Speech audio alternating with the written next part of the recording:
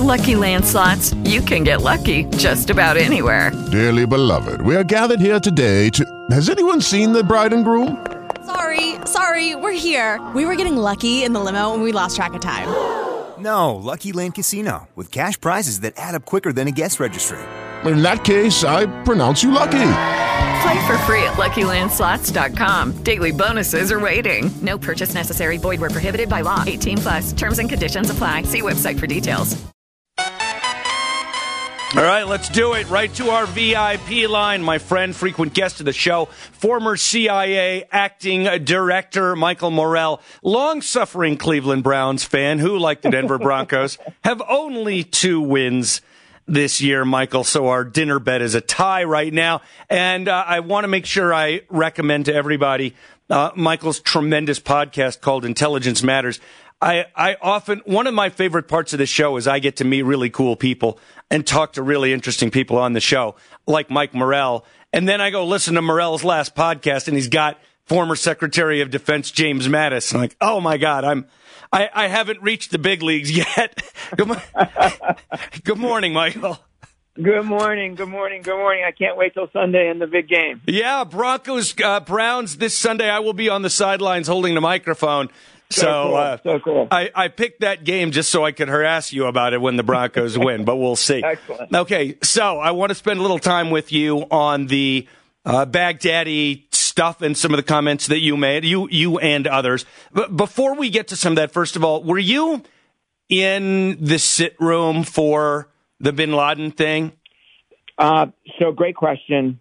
So the bin Laden raid was a CIA covert action.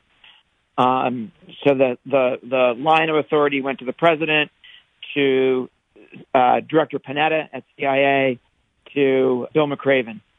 For a military operation, right, the line of authority goes from the president to the Secretary of Defense to the commander of the operation. In this case, it was a CIA covert action. So I was at CIA for the actual operation. And then as soon as it was over, I went to the sit room and joined the president. Wow. And when you were at CIA, were you in some kind of really cool room with all kinds of screens all over the place and watching as much as, the video feeds would send?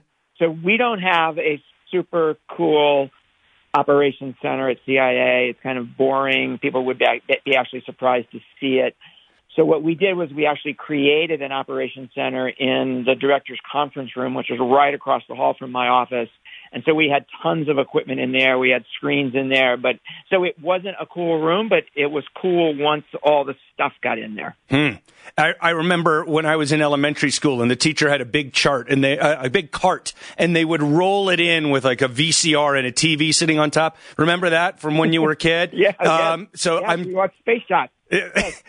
So that's probably what your office was like at CIA on that day. And give us just 30 seconds of what that experience was like for you.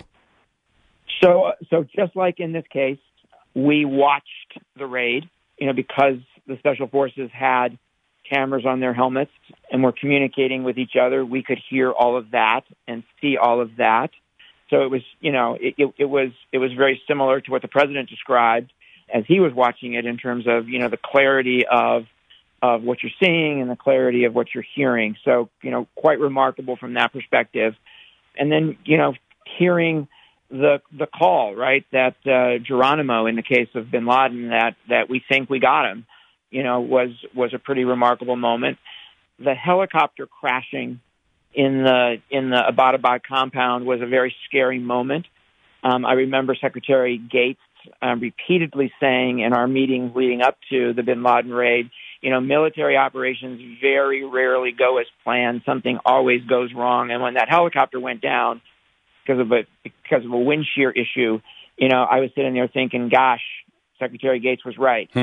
But luckily, Bill McRaven had planned for that and called in another helicopter, so everything was okay. But there were some scary moments, and then there was the moment when we, of course, knew that or thought some level of certainty that we got him. Speaking of certainty, by the way, I saw a headline today that as far as the DNA test that they talked about doing on al-Baghdadi, they had to have a sample to compare it to. Apparently, they had found some of his underwear at some other point in the past and compared it to a sample of DNA from his underwear. I'm not going to go any further with that because that just goes down a road I don't want to even think about.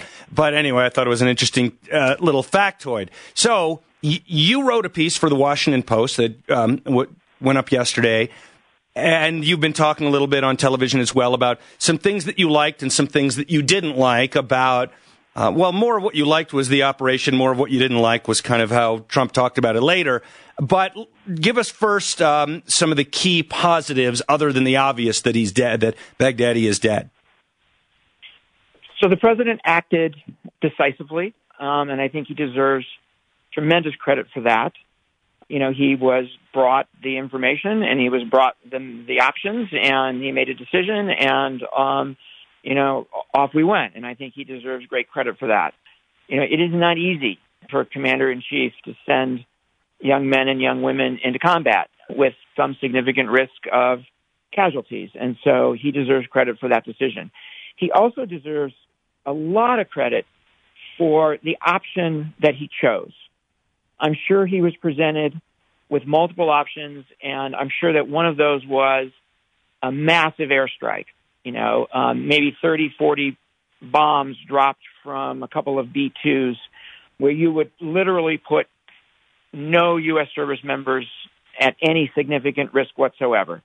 That would have been the easy way out. That would have been the easy way out for President Obama with bin Laden as well. But both President Trump and President Obama chose a much better option, but a riskier option for U.S. forces, and that's to put people on a helicopter and send them in to do the operation. And the reason that's so much better than, a massive airstrike is, number one, when you do it with a helicopter raid, with certainty whether the guy you're looking for was there, and with certainty whether you got him or not. Mm-hmm. Massive airstrike, you don't, right? There can be some vagueness of war. They can claim he's still alive, that sort of thing. Two is you get the opportunity to collect intelligence. When you do a massive airstrike, you destroy all of that intelligence. And then third, and this is really important, is that when you do a massive airstrike, you kill a lot of innocent people, including women and children. And when you go in and do a precision raid, you minimize collateral. And I think that's very important for the United States to show the world that when we go to war, we make an effort to minimize collateral damage. And so I think the president made all the right decisions here. He deserves a tremendous amount of credit.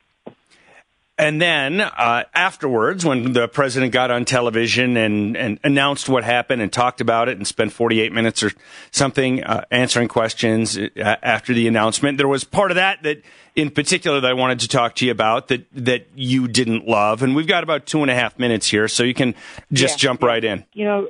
Some of what he did was perfectly appropriate.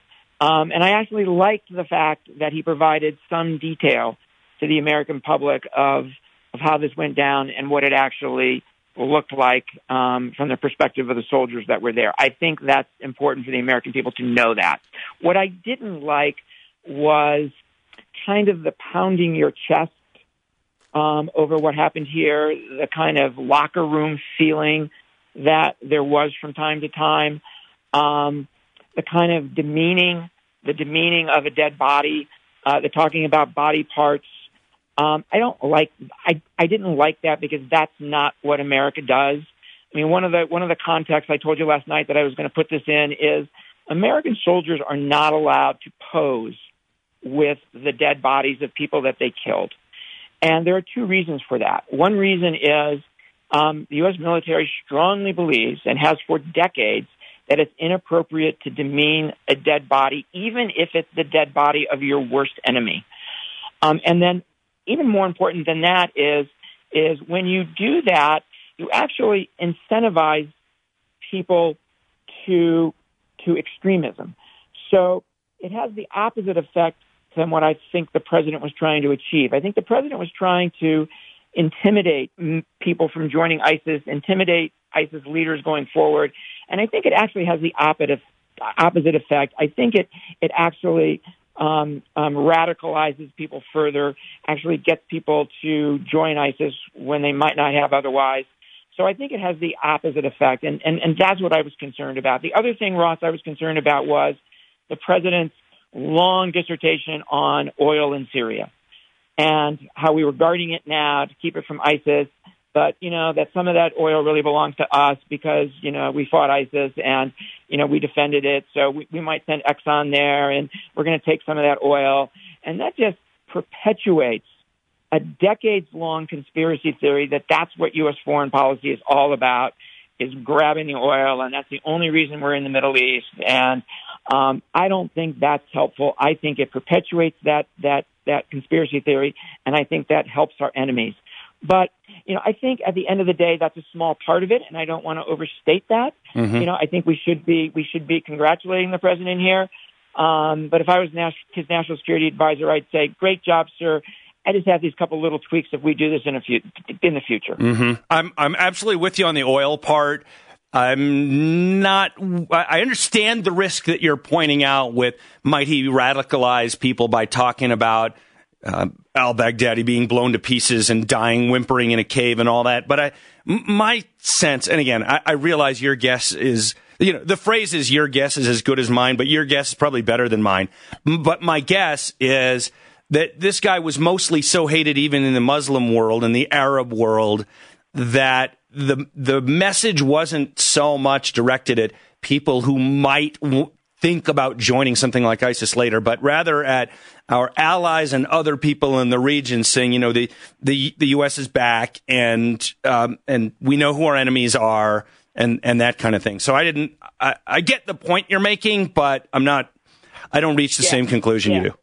I think the last thing I'd say is I've taken a lot of criticism for saying what I said on Sunday about the president's comments. And some people have even said, oh, he's an ISIS sympathizer. He must be sad that Baghdadi's dead. Absolutely not true. I am so glad that Baghdadi is no longer among the living. So I just want to make that absolutely clear. It is a good thing for America that he is gone. I'm shocked and dismayed that you even have to say that, but okay.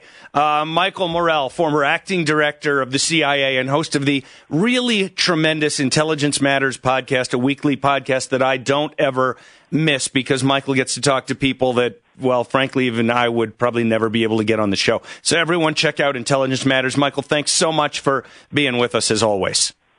Great to be with you, and go Browns on Sunday. And go Broncos on Sunday. All right. All right, take care. With Lucky Land Slots, you can get lucky just about anywhere. Dearly beloved, we are gathered here today to... Has anyone seen the bride and groom?